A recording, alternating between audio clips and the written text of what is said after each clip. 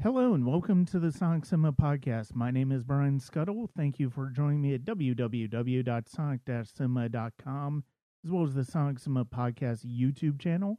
You can check out the podcast wherever you listen to podcasts, whether it's Apple, Google, Spotify, Good Pods, basically any podcasting platform you want to go to, click subscribe, rate, and review. That always is a big benefit, especially as there are a lot of really great movie podcasts out there, and there are a lot, and you're going to get to hear some of those podcasters this summer. It's going to be a really fun run of episodes starting with today, and I'm looking forward to that. But yeah, make sure to click subscribe, rate, and review wherever you listen to podcasts. You can also check us out at patreon.com/Sonic Cinema. There you will get exclusive series like Leaving the Collection and Life Soundtrack, as well as early access reviews, some reviews that are basically exclusively for Patreon subscribers, as well as other content from film festivals, Dragon Con, as well as my annual Oscar nominations discussions, and that is at patreon.com/Sonic Cinema. Today's guest, it's been a while since he's been on the podcast, and I'm looking forward to having him back. We've talked about Martin Scorsese. We've talked about Andrei Tarkovsky. We've talked about Francois Truffaut, as well as a bunch of other films. We are going to be talking about another filmmaker with a pretty significant footprint in film history, and that is the independent maverick John Cassavetes. And join me is a filmmaker and now film critic, Chris Esper. Chris, thank you very much for joining me today. Thanks for having me, Brian. As always, like you said, it's been ages. Interesting that we're even talking about Cassavetes, because in watching his films, and of course, we'll get into the discussion deeper, but in watching his films, I couldn't help but think of course, Scorsese, because Cassavetes was a huge influence on him, but also Truffaut. And it's interesting because Truffaut and Cassavetes were sort of coming up at the same time, making films around the same period. So it's kind of interesting to see sort of the Americanized, if you will, sort of cinema verite style that the Fresh New Wave sort of adopted before that whole, I guess, free-flowing style came to America. So it's nice to see the other side of that around the same period and how that eventually changed the course of filmmaking for other independent filmmakers like Scorsese's or Woody Allen or Robert Altman even has said to be very influenced by Cassavetes. But I'm getting ahead. We're getting ahead of myself here. Oh yeah, but I mean, honestly, I mean, there's so many. I mean, you mentioning Truffaut and Scorsese. I mean, you can't really have a discussion about Cassavetes without discussing those two. I don't think, especially if you're well versed in their histories, and then if you're starting to get sense of Cassavetes as well. Before we do get into that deeper discussion, though, it has been a while since we've talked. So what have you been up to in the past few years? So in the past few years, it's been a lot of interesting developments. So for one, I'm still making a lot of short films, but the latest one that you saw that now in festivals, it's sort of ending its run. It's not quite there yet, but it's still a few more to go.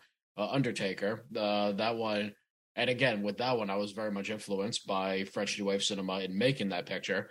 So kind of nice that we're going back to this similar sort of discussion. But yeah, so that one's making its rounds with the festival circuit.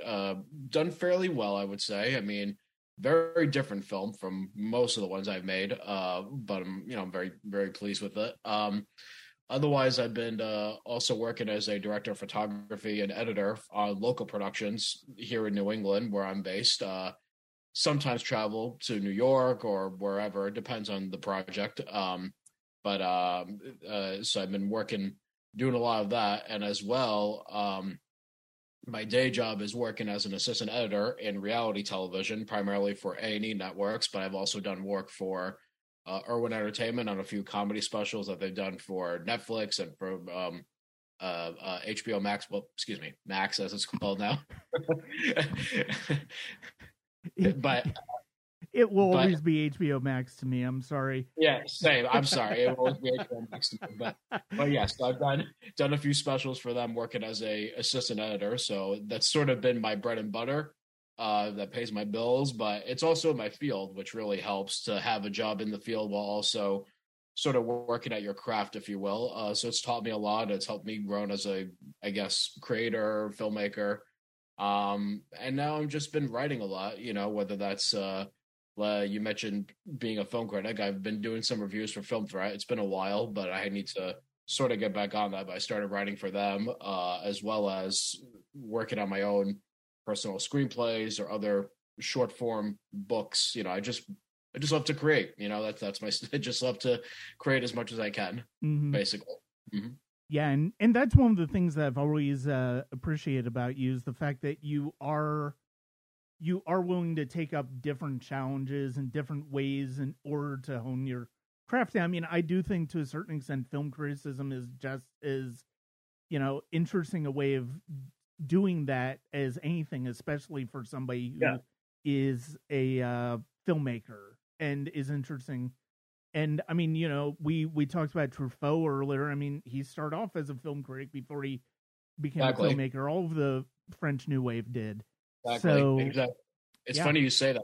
It's funny you say that because that was actually my influence for even wanting to do it in the first place. Was I don't know. I was on kind of a. It's so weird. This is like back in January. I got on kind of I rewatched Life Itself for like the Up Team Times. I love that documentary. It's fantastic about the great Roger Ebert, of course. Mm-hmm.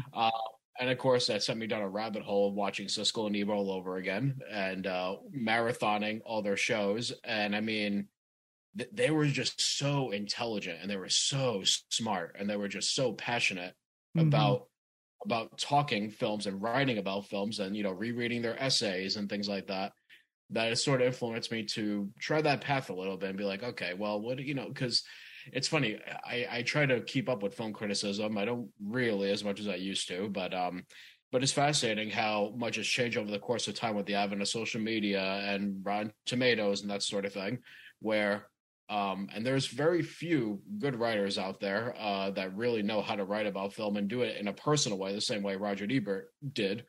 I always felt like that was sort of missing with some of the reviews I would read. So I kind of want to take a stab at it too. And I've been mostly reviewing independent films, much like you do, like whatever submissions come in through their website. But it's been fun because you discover these new people that you never heard of before. You discover very fascinating films, and sometimes the films you don't love so much, but you still appreciate what they did, especially newer filmmakers. I reviewed a few films from some newer filmmakers, and I couldn't really fault them if there was like something wrong technically with audio or with lighting or what have you, because I was there too. And, you're sort of learning, and I almost appreciated them that I could hardly really even give them bad reviews, but just, sort of say something to the extent of, there's a learning curve here. I didn't quite love the film, but I could appreciate what was going on here. So, so it's fun. It's a lot of fun to discover new voices and what they have to say, what they have to offer. Well, welcome to that that life of being a film critic. I mean, that's honestly, in all honesty, I mean, one of the best things that ever happened to me as a film critic was not only getting to be familiar with your work, but other people that we know, other filmmakers that you and I are both associated with. And to really, and I mean, I certainly understand what you mean as far as, trying not to fault people, especially with technical imperfections, especially if you're working on that lower scale of independent cinema where it's like you're limited by the means that you have. And so, I mean, so long as, and for me, so much of it is so long as the story you're telling is sound and I get engaged by it, I can look over those and I can look past those imperfections because of the fact that it's like you can tell that the filmmaker's learning, but you can also tell that they're good at telling a story. Exactly. And that was sort of the basis of my thoughts with, again, not to jump ahead, but like in watching Shadows, for example, this was my first time seeing it, by the way. I had not seen Shadows prior to this podcast. And in watching it, I knew it was Cassavetes' first film, and I knew it was held in such high regard, and it's often held on a very high pedestal. And I could see exactly why. It's a terrific film, but all the same, I did see the technical stuff as well that were exactly what we're talking about, and it was made with very little money, shot on 60 millimeter film with like a borrowed camera. Uh, Hardly ever using a boom pole. They used body mics for most of it, and probably had to dub. They had to dub 90% of the sound. I shouldn't say 90%. They had to dub a lot of the sound, I should say, due to the fact that there was no way of syncing the picture with the sound, because there was no one keeping track of takes. I did all this research online. I was like, wow, it's like flashback for myself who was starting out like 10, 13 years ago or so. And so in a way I couldn't even like really criticize it, because it was actually charming to see this sort of like DIY approach to filmmaking that he was taking with this first film. Yeah. Yeah, and I think that's one of the things that really it's kind of important to realize that even somebody like Cassavetes, who is considered who is considered one of the godfathers of modern independent cinema, you Right. know, he's not working with Hollywood on these films. He's doing his own. I mean, even on the third film that we're talking about, Woman Under the Influence, he had to mortgage his house in order to get some of the budget. So, I mean, he's working, and I think a big part of that is the way he's working and the types of stories he's telling. And we can actually go ahead and jump into Cassavetes, and let's start with what was it? Because I asked you if there was a particular subject that you wanted to cover on your Return to Sonic Cinema podcast. What was it about Cassavetes that made you want to pick him? Well, in all honesty, again, it was an excuse to actually go and actually see his films, because I've read about him. I've heard other filmmakers talk about him. I've seen bits and pieces of his films, but never actually seen them all in full. And, I watched documentaries about him, and I just thought, wow, what a fascinating figure. I got to know more. So when you reached out to me, I figured, oh, this is the perfect time. I figured you'd be on board too, given your love of independent cinema as well. So I thought, okay, this will be a nice sort of bridge, because again, we covered Scorsese with his sort of biblical trilogy. We've covered Truffaut with his most, I guess, influential works.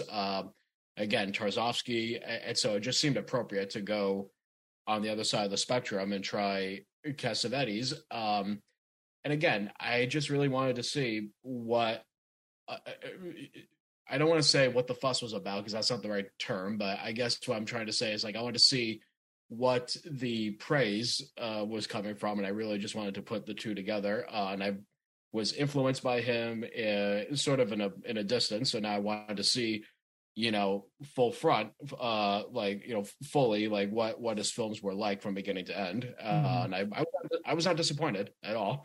Oh no, neither was I. I mean, even Shadows, which was the earliest film of his, which was his first film, but also was the earliest film of his that we decided we were going to look at. I mean, even I don't know that I love it as much as you do. I do think it kind of meanders as much a bit, and I think a big part of that is the improvising that takes place in terms of building the scenes. But even in that movie, you can tell by the way he uses the music and the camera, it's a very distinctive look. And I mean, it's not necessarily distinctive to us in 2023, but you can tell that it was as revolutionary as what Godard and Truffaut were doing over in France. Oh, exactly. I mean, and I don't think I don't think Shadows is by far, I mean, he considers it his best film, Cassavetes. I actually thought of the three that we viewed, I thought Woman Under the Influence was the best one, which we'll get to. We'll get to that, yeah. But Shadows, I appreciated it, but I agree with you to some extent that it did meander quite a bit, and some of the acting was not always there a lot of the time, and you could tell that they were volunteers, they were amateur actors, and that was Cassavetes' full intent, was to do real people, with hardly even a written script, just simply a very detailed outline, and then the actors would just improvise it. And a lot of times that worked. Other times, I don't think it worked really that well. And there were problems with like camera focus or with sound. But and again, I couldn't fault that. I actually appreciated that it had those, because it did have a very sort of cinema verite documentary style. And I watched it with my girlfriend, who used to be an editor, and she also loves old cinema too. So we watched it together, and she felt the same that you did too. That it kind of meandered a bit, but she appreciated what it was trying to do. Yeah, I mean, it's very episodic. I mean, it's basically it feels like it's basically more trying to capture a moment than to tell a story. I mean, there is a story that comes in when it comes to Layla and Tony, who's basically who's a mixed race couple, but he doesn't realize that she's black. Right. I mean, she's passing, but and then when that realization comes up, I think the tension there's very palpable and you can feel that.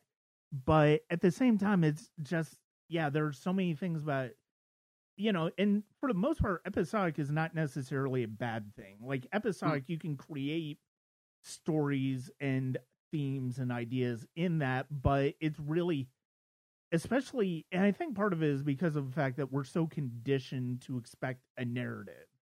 Like we're supposed to, like the characters we meet in the beginning of the film are the characters we're going to be following throughout that entire film. Right. Mm-hmm. And I mean, it's like you can kind of see this as sort of, you can kind of see the way that Linklater is a great example of somebody who was probably very inspired by Shadow. Oh yeah, for sure. I mean, funny you should bring him up, because as soon as you said that, I thought of Boyhood is sort of an example of that. You could sort of see that sort of, I guess not necessarily improv, but the idea of like episodic. Because his Boyhood is very episodic in the way it's told, going from age to age. I sort of see that here too.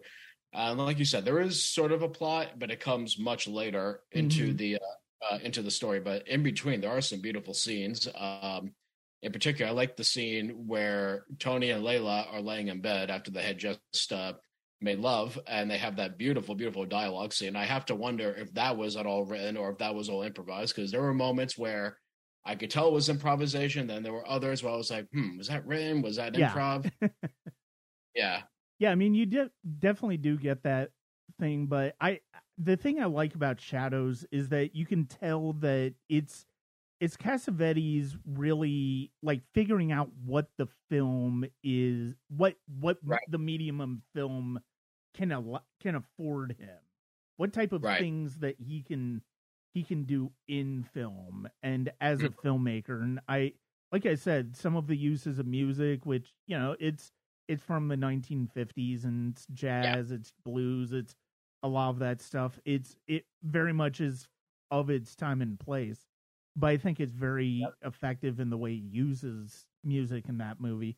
But also the camera. I mean, it's funny because of the fact that even though I think the camera work is fantastic in all three of these films, that one feels the most adventurous in the way that the camera is moving. Yes. Yeah, I mean, a lot of it is just like, again, handheld camera work, very little camera support by way of tripod or no crane shots. There's no, like all the tools we know of today, they're just thrown out the window. Even the tool, the tool, I mean, and that's not to say there weren't tools then. There certainly were of the time, but this was like, not even a tripod, from what I could tell. It was mostly just handheld. That gave it a very intimate feel, I thought, and that's sort of been the theme of Cassavetes films, is that intimacy. But it's interesting as we get to Woman Under an Influence. I noticed that the camera work was more locked down; it was more voyeuristic than intimate, and I think there's a reason for that, which we'll get to. But no, here, I mean, he's with the actors; he's following them from room to room. From what I understand, the way Cassavetes would light a scene, or would instruct his cinematographer to light the scenes, is by just having a single light, just to light the whole room, not going for effect, not going for anything spectacular, just giving a basis for the camera to be able to capture the images. And I think that's great, because then they'll have room for the actors to move around. Same with the sound. Again, they would just use body mics, and that was it. Mm-hmm. Yeah. And it's like you said that you brought up Cassavetes because of the fact that it was finally, it was an opportunity for you to start digging into his work. I mean, this is honestly the first time I've watched any of these films too. I thought I had seen Faces, the second film in our little trio here, before, but I could just be projecting the fact that I've seen the clips that are in Scorsese's documentary about American films so much that that's kind of what I'm thinking about when when I watch that. But so I mean, this was all completely new to me. But like you said, I mean, he's a filmmaker who's so important in the history of American cinema, and because of the fact that you and I started talking because I started watching your work, which is and very much the way I started to really appreciate independent film, not beyond the studio independent film, and basically film festivals. And as I've started to cover film festivals and stuff like that, I become more and more familiar with filmmakers working on limited means and basically trying to take what they can get as far as making their art. And I think that, and that's one of the things that is so extraordinary about Cassavetes. And it's kind of, it's also kind of an indictment of the system too. The fact that even though he had this tremendous debut in Shadows, and then later he would have Faces, which is another huge success, relatively speaking, he was still having to do stuff like mortgage his house to get Woman Under the Influence made, which is absolutely wild. It's wild, yeah. And then as we get to that film too, I mean, he was also in a position where he didn't have a distributor really. He would just like bring cans of film from theater to theater to be able to exhibit it. And a lot of theaters, distributors either didn't want his films, they didn't understand his films. He was also the kind of filmmaker that he would show a cut of a film, realize something didn't work, go back, re-edit it, and re-release. I think he did that with Shadows. I'm pretty sure. I know he did it with Faces, but I believe he also did that. Yeah. I mean, I read up on both of them, and I mean, both of them were cases where there were longer cuts of them. I mean, Faces is already over 2 hours, so I mean, it's hard to imagine that being any, that working any longer. But at the same time, I mean, you're just basically watching him figure out the craft of film in Shadows. I mean, for the most part, I think he succeeds very well. And like I said, I think it's a very good film overall. I think it's an interesting film overall. Just it just didn't quite have the impact to me that Faces and Woman Under the Influence did.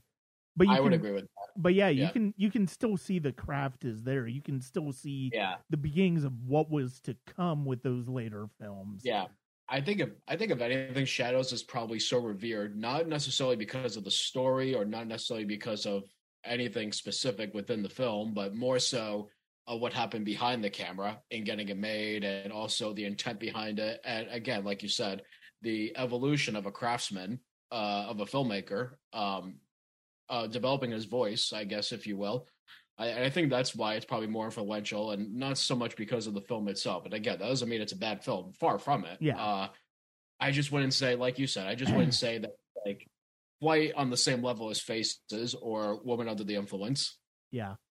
Yeah, and we can go ahead and go to Faces. And the thing that even right away when I was watching this film, you could tell that everything about the filmmaking was just so much more pronounced and so much stronger than it was in Shadows. I mean, he made a couple of features in the interim, but he also did a lot of television. And I wonder what, as an editor and as a cinematographer as well as a filmmaker yourself, what is the you've talked about you're working on television a lot. What is the what is the fundamental difference in working on television shows versus film? That's a great question.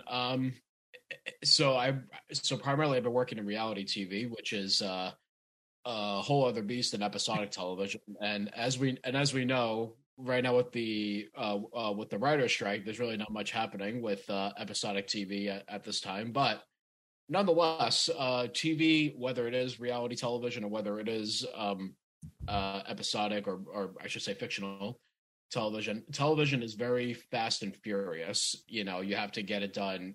Everyone wants it yesterday. Every cut that goes out to a network or what have you. So it's much quicker, it's much faster. And I did one of my many projects I've been working on the past couple of years is compiling a list of interviews with different directors for this follow-up book I'm writing for Filmmaker's Journey, which I wrote in 2016. And I had spoken to a few television directors, one of whom was John Badham, who, of course, he's more known for his feature work, of course.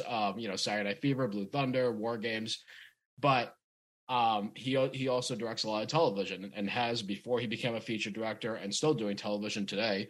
And one of the things that he said that remains true is that television is shot in 7 to 8 days for the most part. And of course, on a feature film, you could sometimes have, of course, depending on the circumstances, you have more time and more money to work with versus in television. Although it's interesting, though, with the advent of Netflix and the advent of Hulu and all this original streaming content, television is looking a lot more like movies today. Or I should say they are looking like movies, really. I mean, we've already made it to where television is just as cinematic as film is or should be. The turnaround time, I think, is still the same, where you have to get a show done really quickly. The only difference is now there's more money in television, because back then, in Cassavetes' time, even going up to the early 2000s, I would say, television was looked down upon as like sort of like the redheaded stepchild of the medium. Because only hack writers, I should say in quotes, wrote for TV. Hack directors only worked in TV, or, if you were starting out, you weren't a real director, all of that. So it was sort of like bottom of the barrel, but now that's changed. But the difference, I'd say, is just really time. I mean, you have about a week to shoot a show. In the case of reality television, it's sort of continuous, and we actually do have scenes that we call verite scenes, where it's just the camera fly on the wall following the action. And a lot of that's adopted from people like Cassavetes, sort of the cinema verite filmmakers of that period, like Maisels. I forget who, I don't remember who did the Rolling Stones documentary, Gimme Shelter. That was the Maisels? Oh, yeah. No, you're right. Yeah, that is the Maisels. But, like Pennebaker, like those guys who sort of created this sort of freeform filmmaking that has become pretty popular today. A lot of that came from that, and now we adopted to reality television. So really, film kind of influenced TV, I would say. And that's kind of where we are now. Yeah. I mean, and you brought up really TV really starting to kind of change in the 2000s. I do think that change did kind of start in the 90s, because you are right about the reputation of TV, because even in the 80s, it was still predominantly episodic, in the sense that it was very familiar tropes and storytelling, whether it's sitcoms, whether it's more dramatic shows. They basically all worked within very established formulas from the 50s onward. And then in the 90s, you get people like, you get Twin Peaks, you get the X-Files, and you get series like that really do kind of start to push things forward stylistically. Right. And then by the time Sopranos comes out at the end of the decade, it's just off to the races. And once HBO starts taking over, I mean, it basically, you can't do the same thing on network TV anymore. So... No, that's a very good point. And you also think about too the way television was shot. From like I guess by the 90s that did stop as well. Nowadays we have television that's in widescreen in 4K even.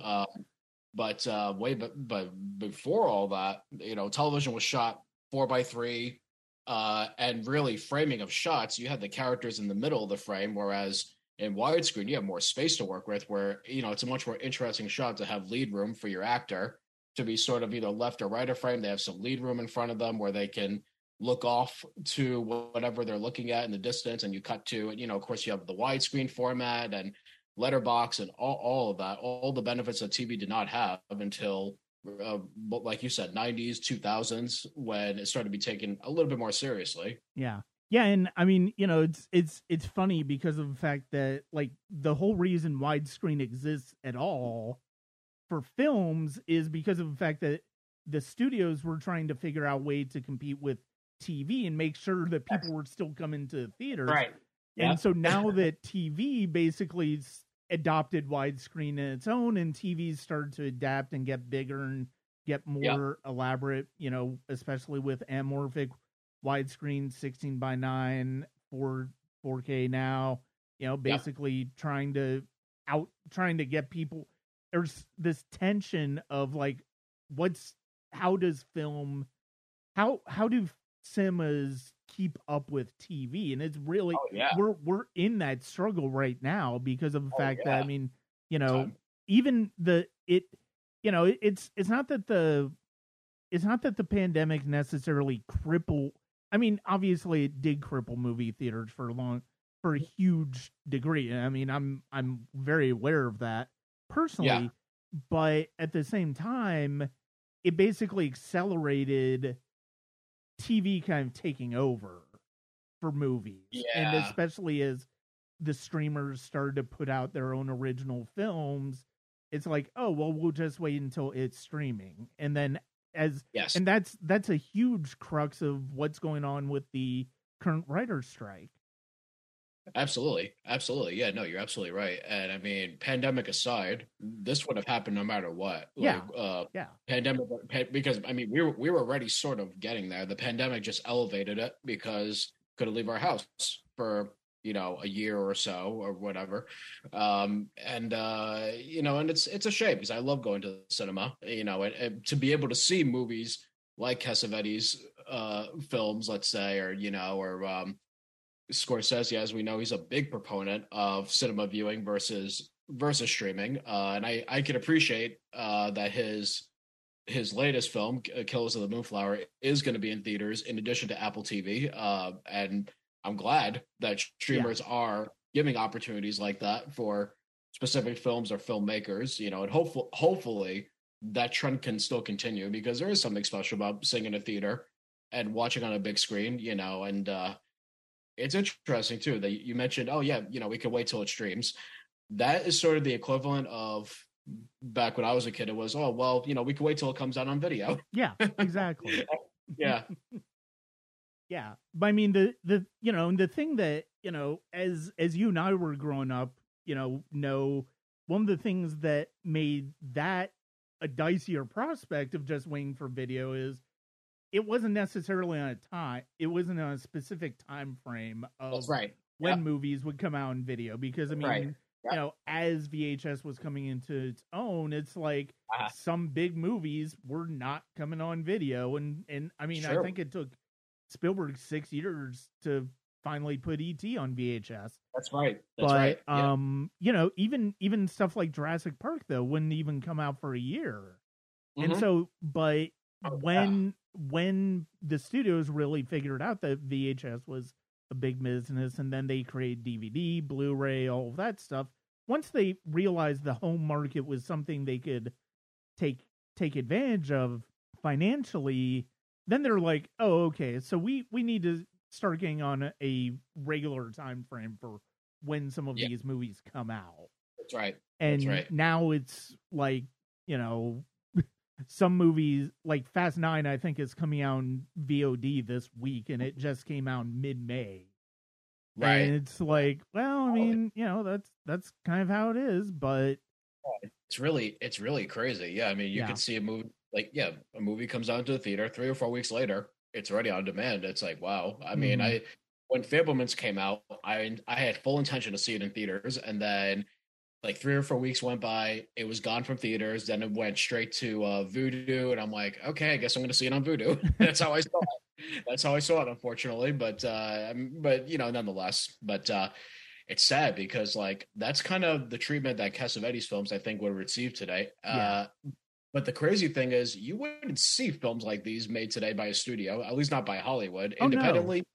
Absolutely, but because of the fact that it is so heavy improvisation, and it's so intimate, personal, and largely no plot, you would not see a film like this made by a studio. There's no way. No, I mean honestly, it's like you are right. It's like it's hard to imagine a mainstream audience getting to see a movie like Shadows or Faces. Period.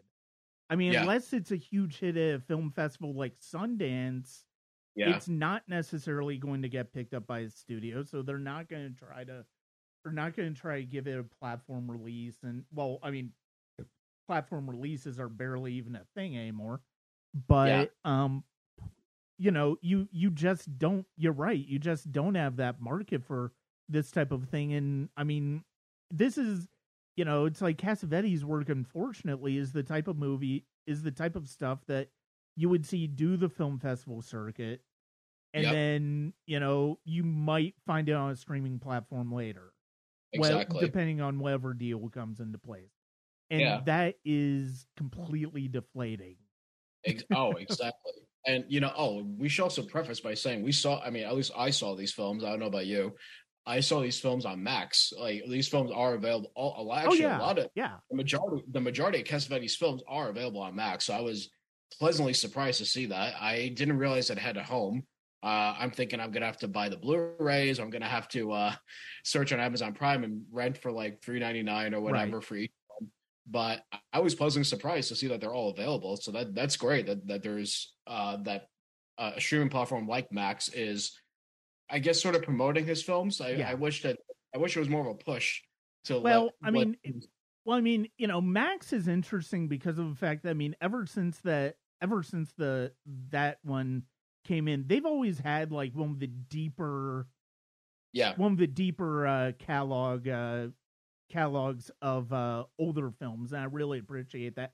A big part of yeah, that, I think, is that TCM brand that they were pushing as well, and that's yeah. kind of a part of it. I actually saw these on Criterion Channel, and Oh, so yeah, that's true. That's true. so Yep. yeah, I watched them all on Criterion Channel. But yes, like you said, they are on Max as well. But yeah, I mean, that's the thing. It's like there are some films that and there are some films I saw 40 years ago at the Atlanta Film Festival. I have no Mhm. idea if there's any distribution in America for them, period. And I Yeah. really love them. And it's Hmm. like there are some where it's like, oh, that's, and like I said, you would find it on a streamer. It's like, oh, okay, that's on Tubi, or that happened to go on Prime. And what is as a filmmaker yourself, and we'll get back to Cassavetes, but Yeah, no problem. one of the things I love talking with you is that you're a filmmaker yourself, and Hmm. so you have had to deal with a lot of the same situations and circumstances regarding funding, regarding getting Hmm. things made, regarding distribution, that a Hmm. filmmaker like Cassavetes had to deal with. Hmm. um what is what is the hardest thing about making a film? What is the hardest thing about getting a film seen now? Oh, that's a that's a loaded one. Like, no, because really, there's so many variables to it. I mean, the hardest thing about getting a film seen is, I mean, festivals are a great tool. I love film festivals, Hmm. but they're difficult because you have the middleman of the judges really, who whether they accept or don't accept it, and that's very difficult because because every festival has a specific theme that they're looking to, I guess, sort of project, or they're looking to showcase, and which is totally fair. And every year you get different trends, and that's part of the problem. Is very often filmmakers, they're making what's in them and like what's inside them. They're not really Yeah. thinking about. They're not thinking about trends really. They're just thinking about what's within them.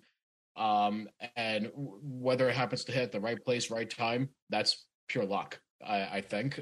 And and the thing about film festivals too is a lot of times you're going to get more no's than yeses, which very often new filmmakers don't realize a whole lot. And it can be discouraging, it can be very disheartening, but ultimately it's not always because of the quality of your work, but purely because of selection process. They may have selected a film with a very similar theme already, or the filmmaker is could probably live closer to the festival and they know they're going to attend, so they want them Mm-hmm.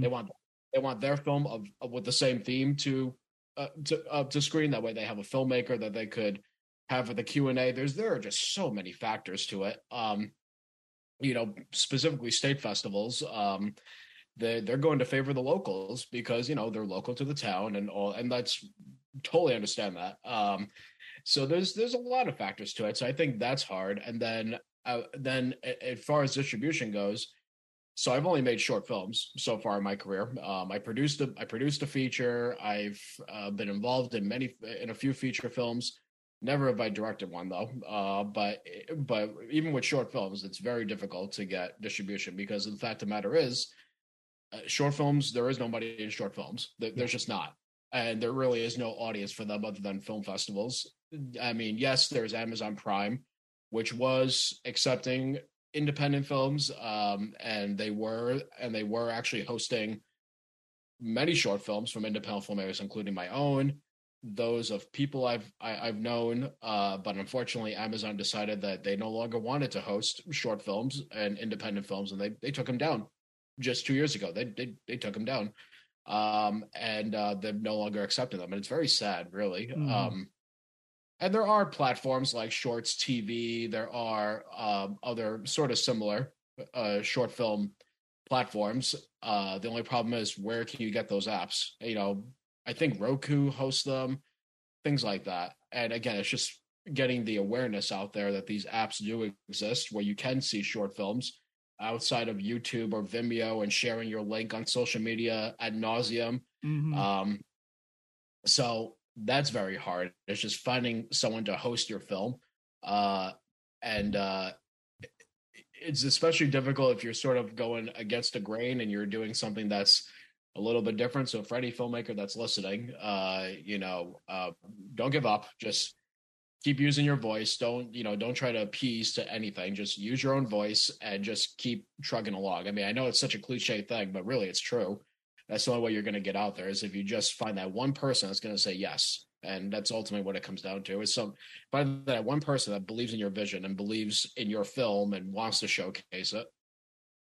Yeah, and one of the things I would definitely say, I mean, you know me, I've covered the Atlanta Film Festival, I've covered Renegade Yep. Film Festival, I've covered Sundance.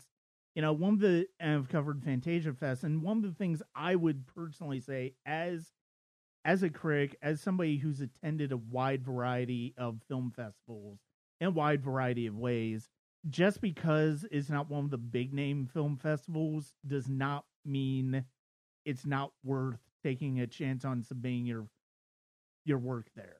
I mean, Mm-hmm. I've seen some fantastic short films at stuff like Renegade. I've seen some fantastic stuff at the Atlanta Film Festival, which is, it's not a small film festival, but like you said, it is kind of a local one. You get a lot of Georgia filmmakers here. But the thing is, I mean, some of my favorite films I've seen in the past few years have come from those film festivals.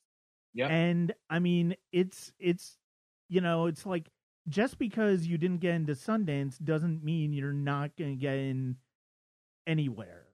Take the chance to really explore, go deep into some of these film festivals.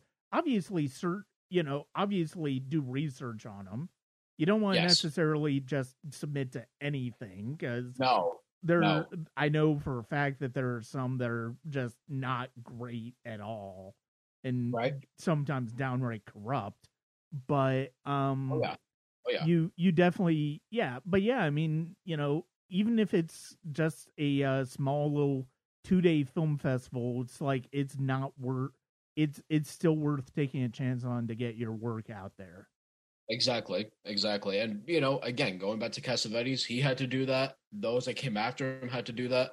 I know Scorsese often talked about his struggles with getting films made, and Cassavetes was a big influence on him, and you could see that especially in the films of Scorsese in the decade of the '70s. I feel like that Cassavetes' influence is very much present, particularly Mean Streets. Yeah. It's funny watching Shadows and Faces.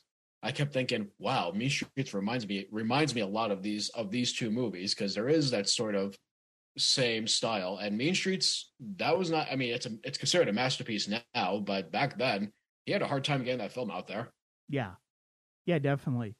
Um, Going back to Cassavetes and talking about faces, like I already said, you can tell immediately that this movie just feels very different and very much Yes. he's so much grown as a filmmaker in the decade since Shadows. Mm-hmm. And the thing that I really loved about Faces is that this movie is episodic. Faces is episodic as well, Yes. but but that's only because of the fact that he builds up these long extended scenes that Yep. almost could play as short films in their own right. Oh, Like oh yeah. you could take some of these scenes and just take them out of the film and put them on their own, and they would work as a short film. Yes. Yeah. And that's one of the things that I think is so extraordinary about Faces, as well as A Yes. Woman Under the Influence. There are like two sequences in particular in Woman Under the Influence that are probably some of the best short films you'll ever watch. Absolutely. I know exactly which scenes you're talking about, but yes. And that's the extraordinary thing that I liked about Faces, probably more so than Shadows, is that it was more plot driven, but yet it still retained that improvisatory Yeah. element to it, and it also retained that sort of cinema verite style filmmaking. But no, but you're absolutely right. Particularly the dancing scene towards like the last quarter of the film, Mm, like that scene, and also when I'm drawing a blank now. There's scenes very much like the dancing scene where the characters sort of meander around, but I felt like this time Cassavetes had more of a through line going on in this film, if that yeah. makes sense. Um, like the opening scene with Richard and Gene, and I forget the other character's name that's with them, but they're just drinking and they're just laughing the Yeah. whole time. It's great. Then when he goes home to his wife Maria, and they're laughing through argument, and it's great. They're sitting at the table. He's having his dinner. He's drinking a beer. She's sitting across the table on the other side, and they're just laughing as they're arguing. And it was some of the best acting I've seen across these films. Yeah, the thing about Faces is that is so extraordinary is that, and really it's kind of the same thing with Women Under the Influence, but in a very different way. Mm-hmm. Faces is essentially about the deterioration of a marriage. Yes. And but the thing is you don't necessarily get a clear idea of why either one is genuinely unhappy in their marriage Yep. until the husband, played by John Marley, simply Mm-hmm. tells her at that dinner table, Mm-hmm. I want to get a divorce, Mm-hmm. which Yeah. sends her off on her own journey. And I love the fact that there's this journey that both of these characters have apart from each other after that moment. And it's just only in a few scenes. It's like him going back to Jenna Rollins, and and then her with Seymour Castle's character and her almost ODing. And the thing is, it's like then they come back, and then they come back together, and to a certain extent you can see a bit of regret on either face, Mm-hmm. but at the same time you can also tell that things are probably broken forever between them, Yeah. Mm-hmm. not just because of what they've done but because of what's been revealed by that they you feel like their true feelings have been made known for probably the first time in their marriage. Without a doubt. Without And a doubt. I love the fact that she ends up staying up to him in a way that is very much kind of the opposite, where he felt you felt like he was being her down at that dinner scene earlier. Mm-hmm. Yeah, yeah, no, definitely. And yeah, no, I love that element of it, and as well as and again, there's a few things going on here that sort of are thematic throughout these three films. For one thing, jazz, especially Shadows and Faces, jazz plays a huge role, not just in the soundtrack, but also in the music that's within the frame of the shot. Whether a character's listening to music or dancing to music, and very much the way the films are made, they're very jazz-like. So so it almost makes sense how jazz is sort of is sort of a through line between those two films. And even the endings of all three of these films, they don't have a clear-cut ending. They're very much open. You're not really sure what's going to happen to the characters. The destination's unknown. I love that about these films, is that you were sort of left to sort of imagine, okay, what's going to happen now with these characters, particularly the end of Faces, because you're not exactly sure what happens with this marriage. Are they going to continue? Are they going to keep it going? Or are they going to go their separate ways? Stay married and have their affairs on the side? Like, I mean, who knows? We don't know. Yeah, absolutely. And no, I mean, even in Shadows, you kind of get that too. I mean, you get the fact that she's in a happier place with the relationship that she's in now. But is she really going to? Is that something that's going to be a long lasting thing? With Faces, I can, like you said, I mean, are they going to stay together and just kind of, just stay together for this simple fact of staying together and just kind of live out their truths to themselves? Or are they going to just kind of accept the fact that this is not for them and go on? Because you don't necessarily feel like either of the relationships they go into with Jenna Rowland's character for him and with Seymour Castle's character for her are permanent. Right. They're basically just trysts, essentially. They are. Yeah. And and ultimately it's a film not just about marriage or relationships, it's also a film about aging, really. Because I mean, in the opening scene, the Frost character, along with his friend, they're reminiscing about a time where they were bachelors and how they missed those times. So really it's about aging as well, I think, as in addition to a broken relationship or a broken marriage. Yeah. Well, and I mean, that's one of the things that, it's one of the things I do find very interesting, at least about Shadows and Faces. I mean, Woman Under the Influence is a completely different beast. Yeah, but, with the first two, you have these men who are thinking about things in very, I mean, at the time it would have been very contemporary thinking as far as, what it's like to get older as a man, of thinking about those times where you were younger, you didn't have the responsibilities that you have, and feeling like and kind of feeling like you needed that freedom and wanted that freedom back. Right. Now you think about it, now, I can't imagine being, I dread the idea of being where I was in like my 20s. I was messed up in my 20s. I would be miserable now if I was still in the same place I was in my 20s. Right, but at the same time though, it's like, and then with the women, it's almost like there's this awakening to possibilities beyond like what society kind of expects from us with with the women in both of these films. Yeah, exactly right. Yeah, and we should also preface by saying that Gina Rowlands is John Cassavetes' wife.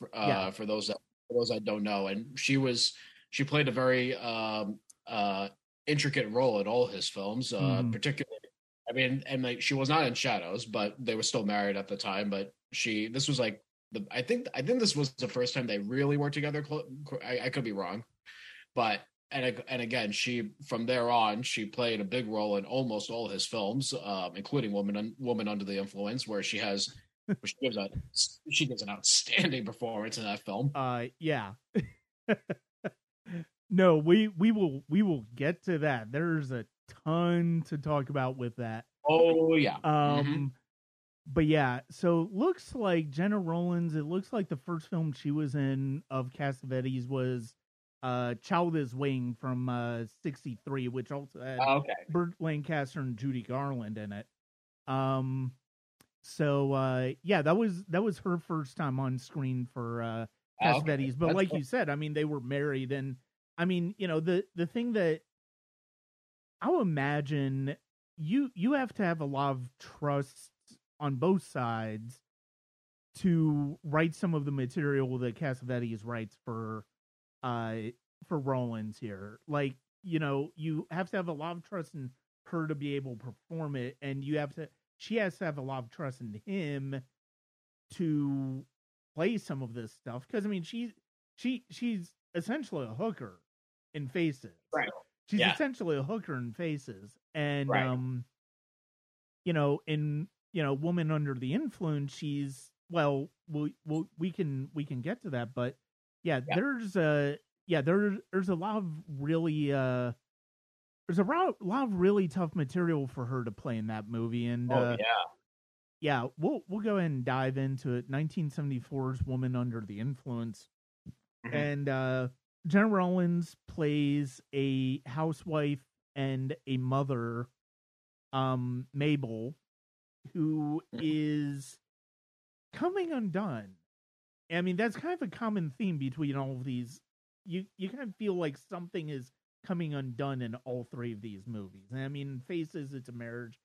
In Woman Under the Influence, it's Mabel. And one of the things that I really love about this movie is that we never really figure out why.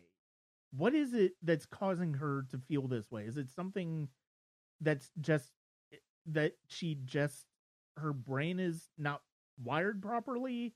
Is it alcohol? I mean, we kind of get the impression that it could be alcohol because, I mean, she drinks at this party she's hosting for the kids, but also her mother-in-law at her homecoming is like, yeah, we don't really want alcohol here while she's coming back. So it's like we never really get a sense of what is causing her to act out the way that she is.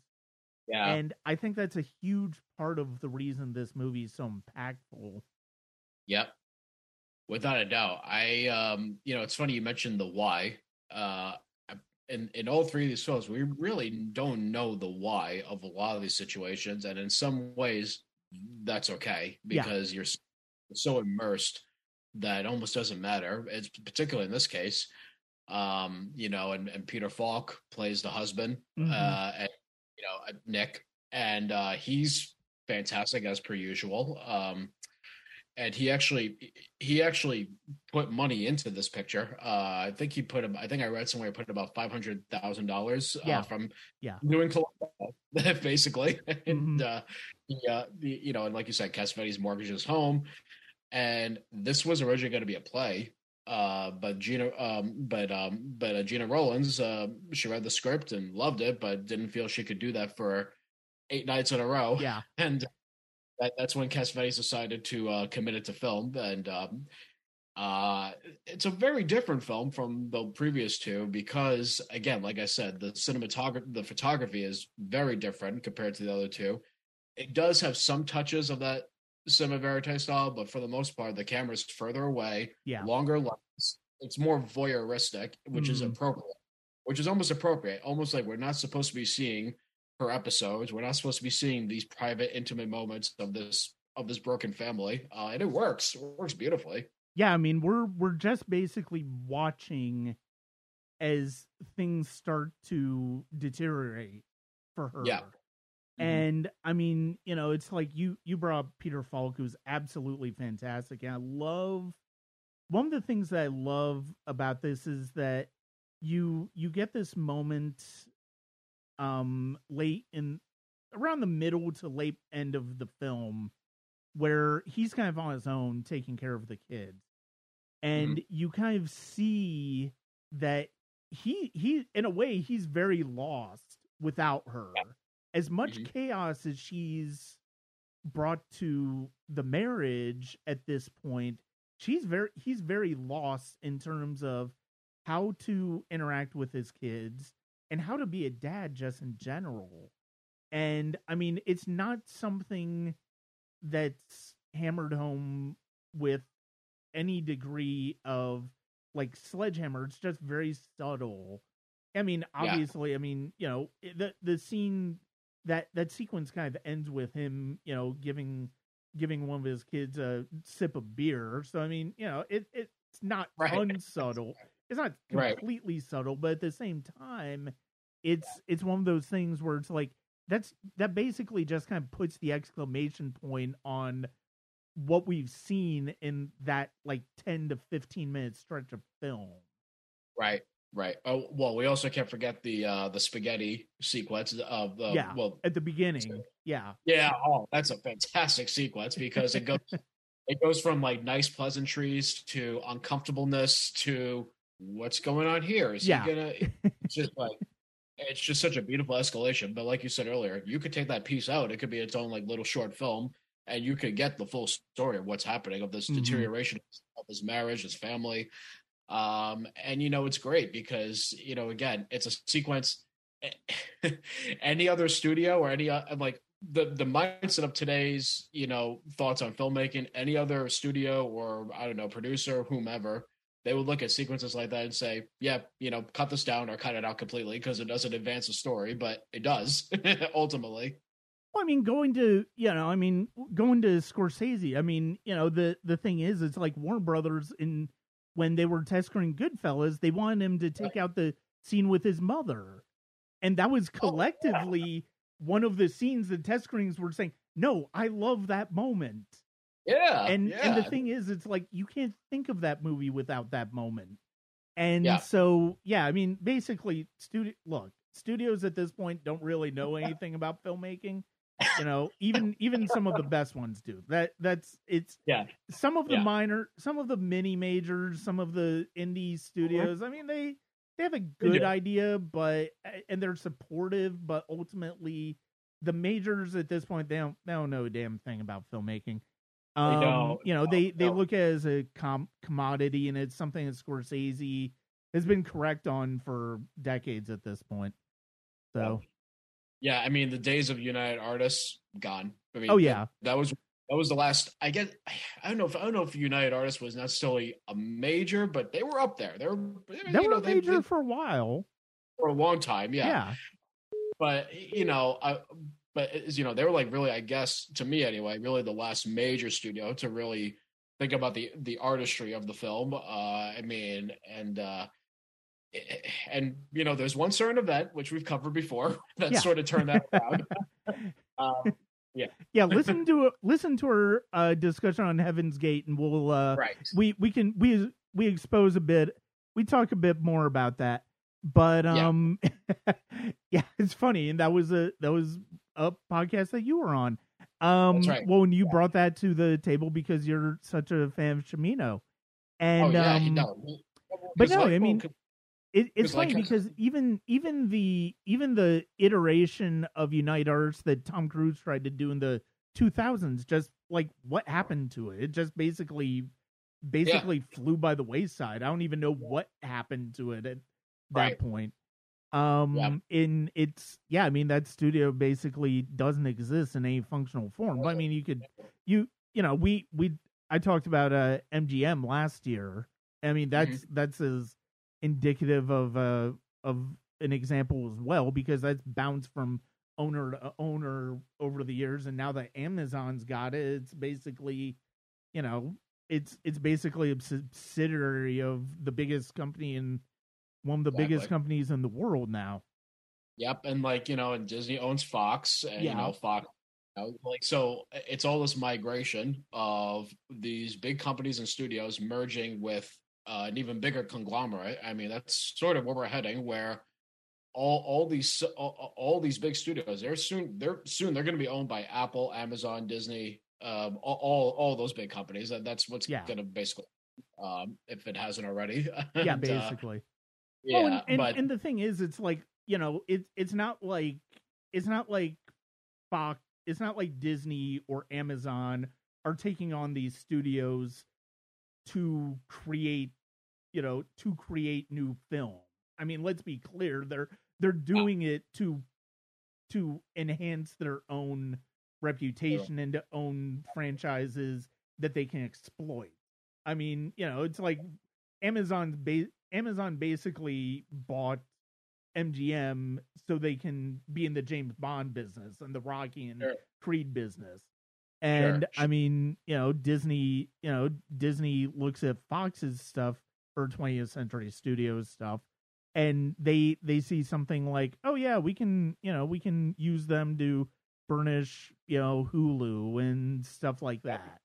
I mean, it's like I said, the majors they don't care about film. They don't care about filmmaking. But yeah, I mean, going back to Woman Under the Influence, you're absolutely right. That scene with the spaghetti, and that wasn't necessarily the scene I was referring to, but that is an excellent example of a scene that you could take out of the movie and basically turn into a short film, and you'd be mesmerized by it. Oh yeah, and you get all the information out of it. No, the scenes I was thinking of, I was thinking of the scene where Nick brings the doctor in to have her committed, and then her and then her homecoming. Oh, those were the scenes I was thinking of, where it's like, but I mean, all of those major scenes, like, they all have a very clear beginning where you understand where things are at the beginning, then you see things escalate. And the way that escalates through editing, through camera work, and like you said, the camera is very static in Woman Under the Influence, but it's always interesting because of what you were looking at and how he frames it.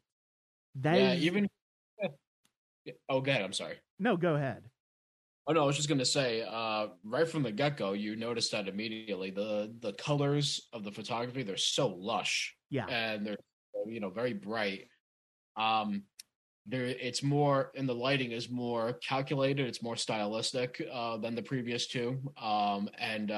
There's just you could tell from the first few minutes that this is a filmmaker working at the top of his form at this point in time in his career, without a doubt. Oh yeah, absolutely. I mean, this is even, the leap that I talked about when it comes to shadows and faces. I mean, this is almost, I mean, I don't know if it's quite as substantial a leap in technical qualities, but it really is. And I mean, the fact that he shoots in color, and you mentioned the colors, and one of the things that it's funny because of the fact that I was thinking about watching it, and it's like, I don't know. It felt, to a certain extent, it felt like maybe one of the first real indictments of the suburbs and suburban life, because of the fact that you get the idea that they are in the suburbs. They're middle class people. They're middle class family. I mean, he works for the city. But she's able to stay at home and raise the kids. But I mean, they have kids over from the neighborhood and stuff like that. So I mean, is suburban life what's causing her to act out this way? It could be. You can certainly make a read on that. You can certainly make a read on the fact that, one of the first things that happens is Nick has to break off a date with Mabel, because of the fact that he's got to work late. And you can tell that they'd been planning it, that his mother took the kids to her place for the night, and then they come back the next day. And, we see how that unfolds. But even when he comes home, he's coming home and he's like, we've heard him say, it's like, oh, I'm not going to be coming in. And it's like, I'm going to spend the day with my wife. Well, he brings his entire crew over. That's where the spaghetti scene happens. Right, And right. so it's like, in a way, that scene plays like her reacting to him, Yep. taking this time that they were supposed to have together and basically making about other people. And so Mm-hmm. that's another turn of the screw. And Yes. again, there's so many. It's such a brilliant script. It's such a brilliant. Each scene escalates everything else up Mm-hmm. until that moment where she's finally committed. Mm-hmm. And then we Yeah. get a bit of a downturn where we see what it's like with him on his Mm-hmm. own. Right. And then you get this idea that, he can't necessarily handle this. He isn't as familiar with his kids as he needs to be. Right. He can't Yeah. be a dad on his own. Right. And then when we see her return, it's just such it's such that is such a brilliant slow burn where it's like you can feel like she's kind of normal, but at the same time she's not, because she's completely abnormal compared to how we saw her at the beginning. Yes. Yes. Yeah. No. When she arrives back home, she's a lot more apprehensive. She's very calculated. Then he takes her aside and is like, no. He's like, no. He's like, no. He's like, no. Give me. He's like, give me. He's like, be yourself. Be yourself. And then she comes out, and slowly the escalation just builds up and builds up and builds up, and she's, without giving too much away, it comes to a very disturbing conclusion. I'll say that. It does. It does. And but the thing is, it's like one of the things that is, you talked about the fact that all three of these endings are kind of open to interpretation, and I do agree to a certain extent, but I think one of the things that is so striking about Woman Under the Influence is the fact that it does kind of feel like at the end there's this understanding, there's silent understanding between the two of them that they're probably better together than they would be apart. Not just as a couple, but as parents to their kids.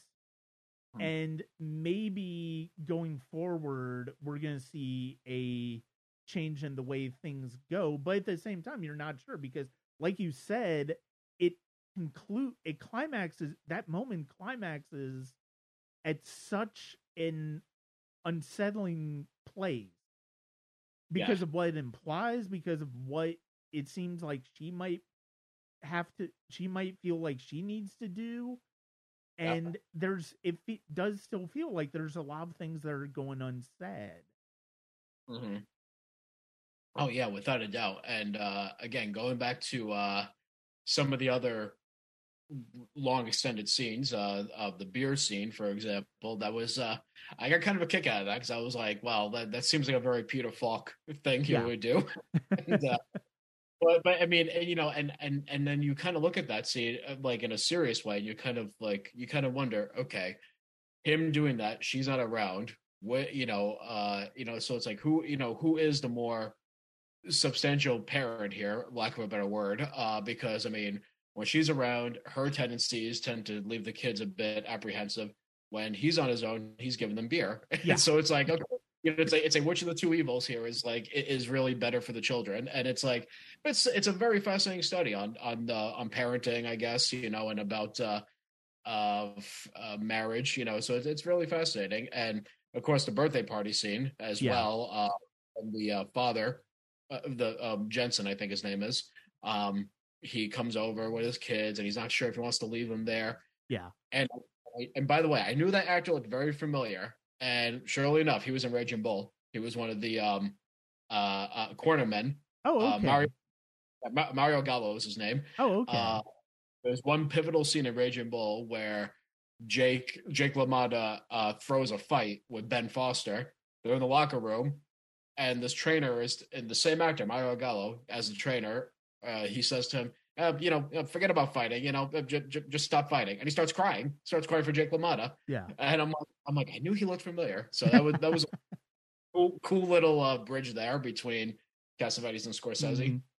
Well, I mean, and that is the thing about Scorsese, is that he would he would take people and people who had worked with people who inspired him, if he could, Yeah. and put them in his own work. And that's one of the things that I love about. I mean, you see the same thing when Truffaut shows up in Close Encounters of the Third Kind.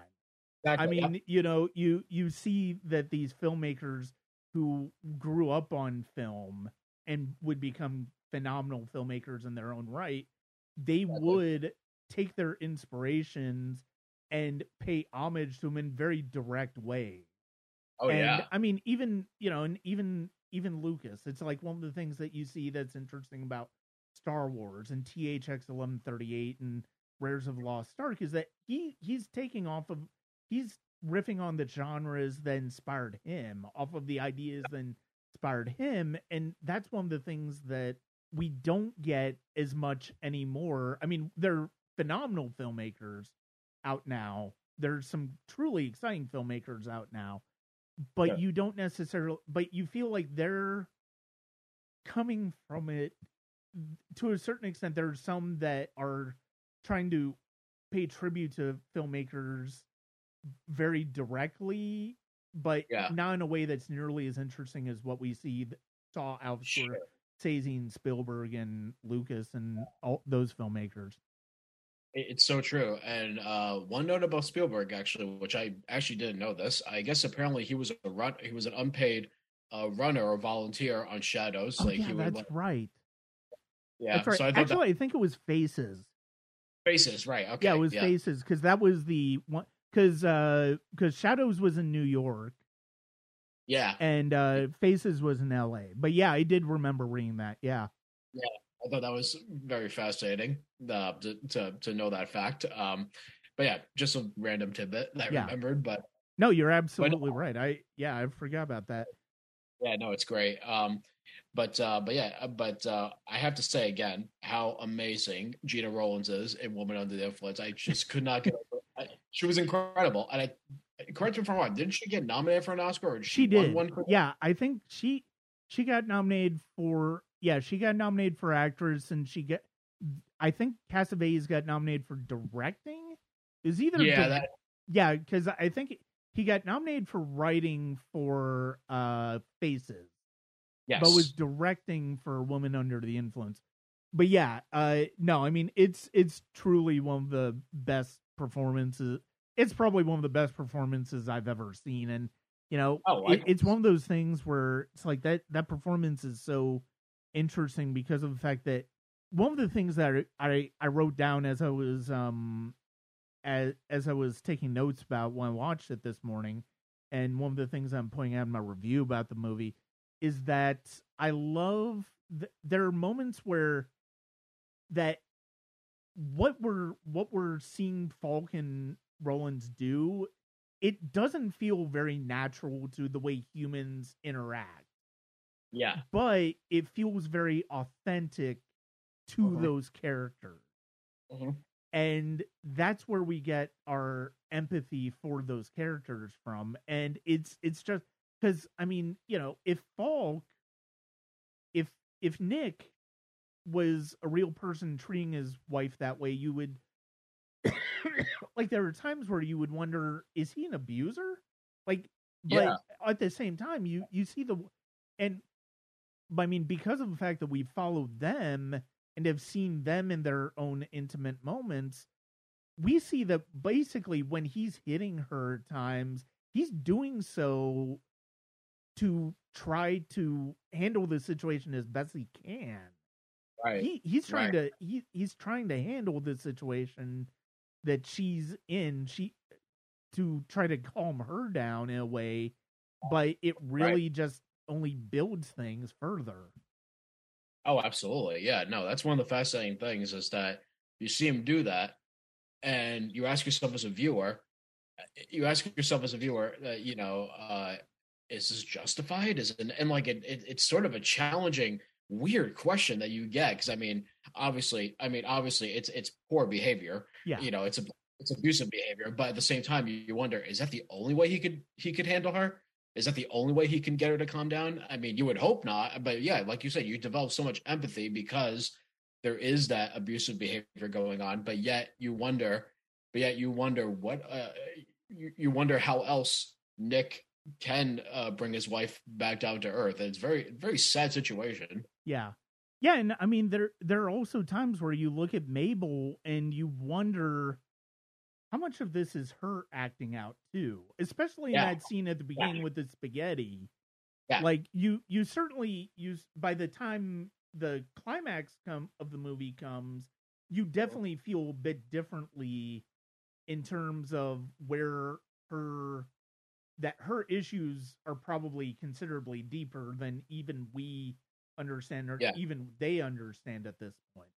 Yeah, because I mean, it's implied that she does have a drinking problem, but we don't really see her drink that much. Oddly No. enough, so you have to wonder, okay, is this behavioral for sure? Is this a condition? Is this from alcohol? Is this something else we're not seeing? Is this just her uh being this way to get attention? I hate saying that, but I mean, is it that? Is it we have no idea, and that's kind of the beauty of it, is you're sort of taking on this interesting journey where you're sort of learning with her and with Nick as to what exactly is going on, because Yeah. because I mean really we don't know. We really don't know. No. This was such a phenomenal watch. I'm still on a high about it because of the fact that I did end up watching it today Same. before the podcast, and it's Yeah. like it's just such a it was such a riveting experience. I knew this is one that I've had on my list for a while, even more in Shadows and Faces. I Right. mean, so it's like, oh, I want now that we're talking Cassavetes, so it's like, okay, we'll I'm gonna finally watch this, and boy, did it not disappoint me. I mean, none of these really disappointed. I mean, and Now. I love that. Like I said, I mean, I just love the fact that it's like you can see this evolution of him as a filmmaker and this Yeah. growth of him as a filmmaker and as a storyteller too. It's just absolutely extraordinary, and the fact that he's not afraid to have us come to our own conclusions about what's going on. Right. Exactly. No, and it makes you appreciate him as a filmmaker, and really, it makes you want to see more of what he had to offer. I mean, opening night, Killing of a Chinese Bookie. Uh, um, um, I'm just naming random films of his. Minnie and Mankiewicz. There's just was so many that he's. Oh, Love Streams. Yeah. As well, which all enough was produced by Canon Films, who are not really known for their artistry. No, but like A's all over talked about when they talked about love streams. It's like, it's one of those things where it's like, you know what, Canon probably thought, hey, you know what, we'll throw some money at Cassavetes, maybe we'll get some Oscar buzz off of it. Yeah.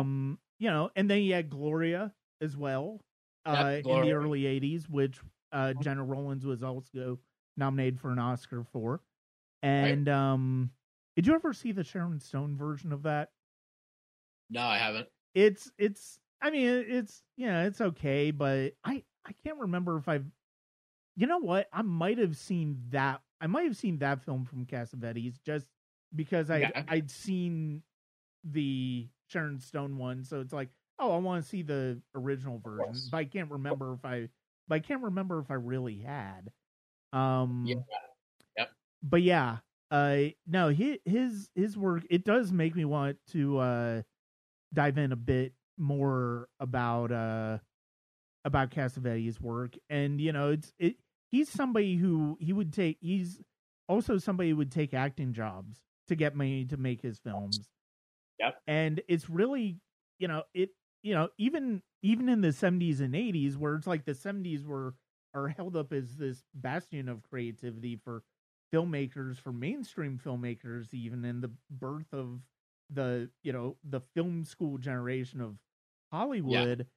But at the same time, even in the 70s, Cassavetes is having to do stuff to get his movies made, and it's like, how's that happen for a filmmaker? But I mean, I do think to a certain extent, I mean, you look at his work in these three films, and you can kind of get it because of the fact that his films are still very much his films are still very challenging as far as how they approach things structurally. Are. Yep. There's no clear cut structure, and again, he's working in a form that's reminiscent of French New Wave. But, like I kept thinking of 400 Blows as I was watching Yeah. Shadows and Face. Because that film also works with a sort of loose, not that it was improvised, but a very sort of loose style. Not so much a structural film, 400 Blows, but again, that was sort of true full stuff. Same with Godard, Breathless, obviously, very loose in its execution, very improvisatory as well. So he's working in that form, which was not exactly welcomed in America early on, and then it took a while before it became embraced. And again, going back to Woman Under the Influence, like I said earlier, he was taking reels of film theater to theater just to exhibit the movie because no one wanted to distribute it. Yeah. Yeah. And no, it's he passed away in 1989, and it's like he's somebody who I can see if he had been working now, I can see maybe getting like IFC or Neon or some of those film studios behind him. Sure. But yeah, I mean, in the 70s and 80s, it's like, yeah, it was 60s, 70s, and 80s. I mean, yeah, he's still a bit avant-garde, but I mean, the fact of the matter is he paved the way for the independent boom that would come in the late 80s, and then the 90s would just have the explosion. I mean, and even in the early 90s, as I was watching Shadows, I also kept being reminded of, or I should say the other way around. Clerks Yeah. kind of has the same loose style as Shadows, Faces, all of that. So that influence, it goes down the line more than people probably realize. Because I mean, it's funny because it's like new filmmakers, they'll look at a filmmaker today, they'll look at like a famous filmmaker. Let's say, I don't know, I'll say Kevin Smith, for example. He'll say, "Oh, I was influenced by so and so. That person was influenced by somebody else," and there's a whole chain Oh yeah. of influences like through the years. I'm sure a filmmaker that's working today, I can't think of one off the top of my head, but I'm sure someone out there was influenced by Scorsese. Scorsese was influenced by Cassavetes. He was influenced by whomever. Yeah. So it's amazing to get this sort of chain of film history where the generational influence goes from one to the next, and then you develop a love for cinema of yesteryear. And I think that's important, especially if you're a filmmaker or a film critic. And this is one of my favorite subjects, and something that I wrote about a couple of years ago during one of the Scorsese Marvel wars that were taking place. And one of the things that we both have a shared admiration and love of Scorsese. I mean, I'm at the altar of his documentaries on American and Italian cinema. Sure. That's well known by now. And but one of the things that I love about those is that it really taught me one of the most important lessons in terms of watching films, which is, how do films lead you in the direction of other films? I mean, granted, this happened even before I watched those documentaries. I was kind of doing it because of the fact that, I mean, one of my more formative experiences was The Crow. The Crow led me to follow Alex Proyas going forward, led me to watching Brandon Lee's films before he passed away. But, and I think we talked about it in the Tarkovsky discussion. There was one blurb in one review of The Crow that mentioned Stalker by Tarkovsky. That led me to eventually find that movie, and that led me to Tarkovsky. And like you said, I mean, that's one of the things that's really kind of frustrating about a lot of film culture right now, is that it doesn't feel like people want to get out of their particular lanes of film watching. Like they fall in love with a particular type of film. That's all they'll watch. And you know what? More power to you. That's fine. There's nothing wrong with that, because there's no one way to be a film lover. There really No. isn't. But if you're somebody who's more exploratory of the genre of the medium, take those opportunities, watch a Scorsese film, read about some of his influences, take in those influences. Right. If and that's one of the things that I wrote about in a couple of years ago, where it's like, how much different would film culture be if some of these people who love Marvel movies Mm-hmm. and love, say, Black Panther, Mm-hmm. and instead of just really appreciating what Black Panther did to the MCU, maybe they check out Ryan Coogler's earlier film. If Yeah. they love Doctor Strange 2 or the Spider-Man trilogy with Tobey Maguire, Mm-hmm. check out some of Sam Raimi's earlier work. Oh, And yeah. that will take you into a completely different view and might take you to the Coen brothers and to all sorts of different areas. Yep. Well, yeah, I mean, and like, you just reminded me too, like, you watch like Lord of the Rings, let's say, look at Peter Jackson's earlier movies. I mean, very vastly different than the epic scale films that he ended up making. And, No, and it's funny because of the fact that even movies like the movies immediately preceding that in his filmography, Heavenly Creatures and The Frighteners, yep. vastly different from that. Vastly different. I mean, granted, Yes. not as wildly different as Meet the Feebles and Bad Taste, Right. but still a completely different side of Peter Jackson that you wouldn't see afterward. But yeah, I mean, it's just absolutely, I think the thing that both of us are getting at, and one of the reasons that I'm so glad we had this discussion, and this made me miss the past few years of really talking to you even more, is the fact that it's like, what we're talking about here is expanding the love of films that you have. And one of the things that I want to do on this podcast, I'm not just doing this podcast for myself to hear myself think. I love talking about subjects, especially subjects I'm not as familiar with, like Cassavetes. Like, I'd never seen any of these films before. So I'm going to take the opportunity to watch these films for this podcast. Yeah. When I discussed Barbara Stanwyck a couple months ago, I hadn't seen 3 of those films before. There are a ton of films I had not seen before that I've watched for this podcast because I'm curious. And that's why I love that the format of this show has essentially become about film history. Yeah. And this is a big part of how I explore film history. There are plenty places that are talking about mainstream movies, that are talking about contemporary films, and we will do that, and I'll do that every once in a while. Sure. I want to talk about films that matter to me, first of all, but also to my guests. And also I want to discover new films too. Yeah, exactly. And I mean, and that's not to say contemporary films don't have a place. They absolutely do. And there's a reason that they exist. Yeah.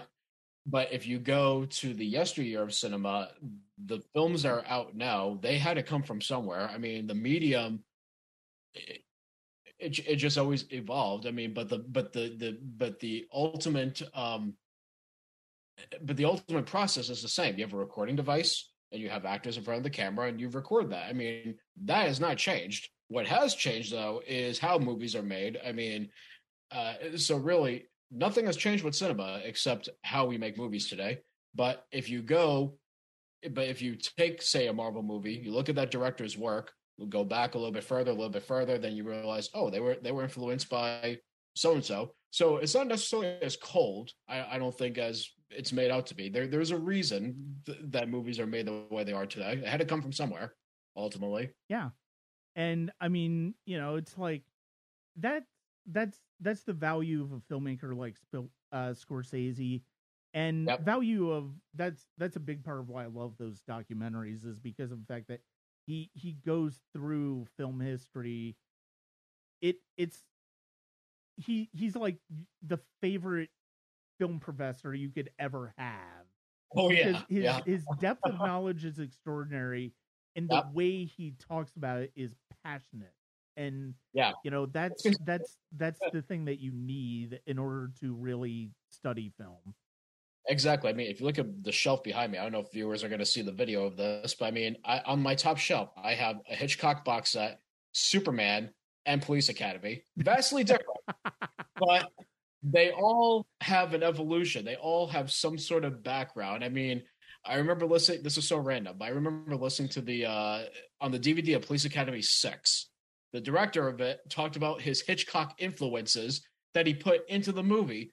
The director of Police Academy 6. I mean, come on. It's not a good movie, but but there's an influence there as well. You know, he thought there's a specific shot in Police Academy 6 that he took from Saboteur, one of Hitchcock's great movies. Mm-hmm. So even something as cynical as Police Academy 6, there's I don't want to say artistry, but there is an influence there that so I guess what we're getting at is you could take the most cynical cash grab movie, and surely enough, if the director has some inkling of something in them, there's something there going back. Richard Donner even with Superman 1.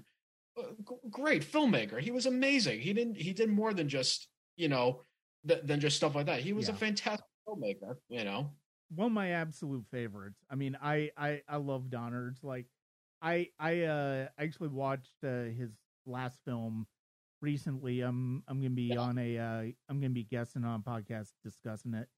And oh man, I miss him so much. I miss the films that we didn't get from him in the 15 years before he died.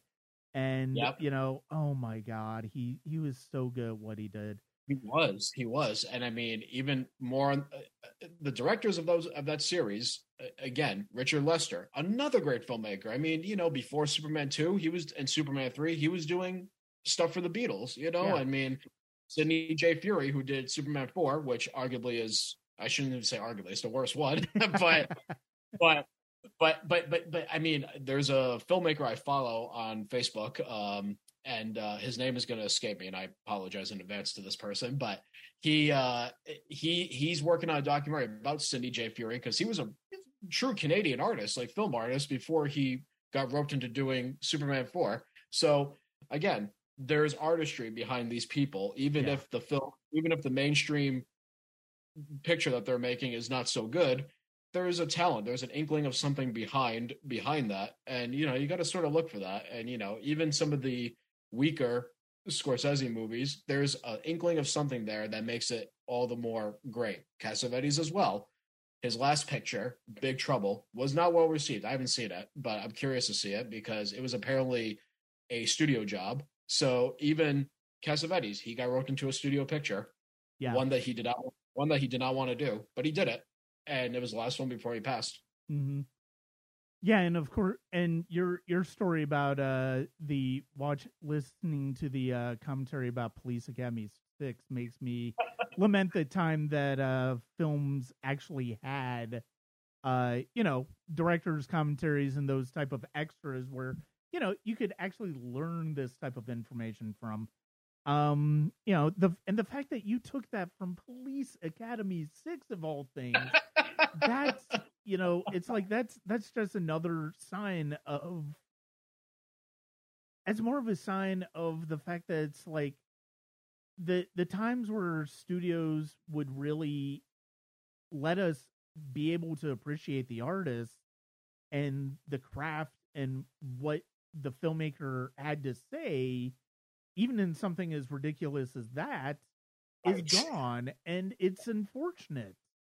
We typically have to go to the boutique labels and hope something gets picked up by, Lorber or Shock Factory or Criterion or Arrow to get stuff like that now.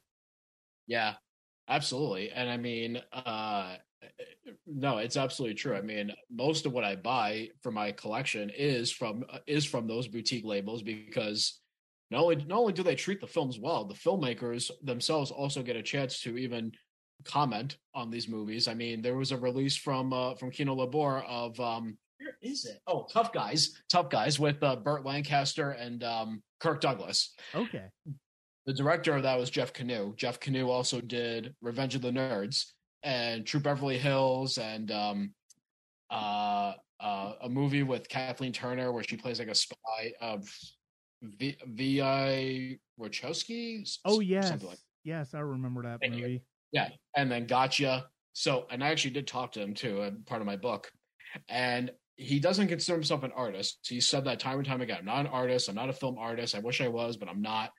But there's a thematic element through his films, and they're all about underdogs. And True Beverly Hills, Revenge of the Nerds, and Tough Guys, they're all about the underdog. And he does a commentary on Tough Guys where he talks about working with these great actors, Kirk Douglas, Burt Lancaster. And I mean, even there, you learn a little bit of something. Even if Tough Guys is not a masterpiece in filmmaking, there's something there. There's something to be said for the film artist behind it. Yeah. And the thing is, it's like, look, I know that we've spent as much time on this podcast, in particular, talking about the filmmaking, about film love, about film, about being a film fan, as we have Cassavetes. But honestly, it's like that's one of the things that I love about this conversation, because of the fact that, like you said, I mean, he inspired generations of filmmakers after him.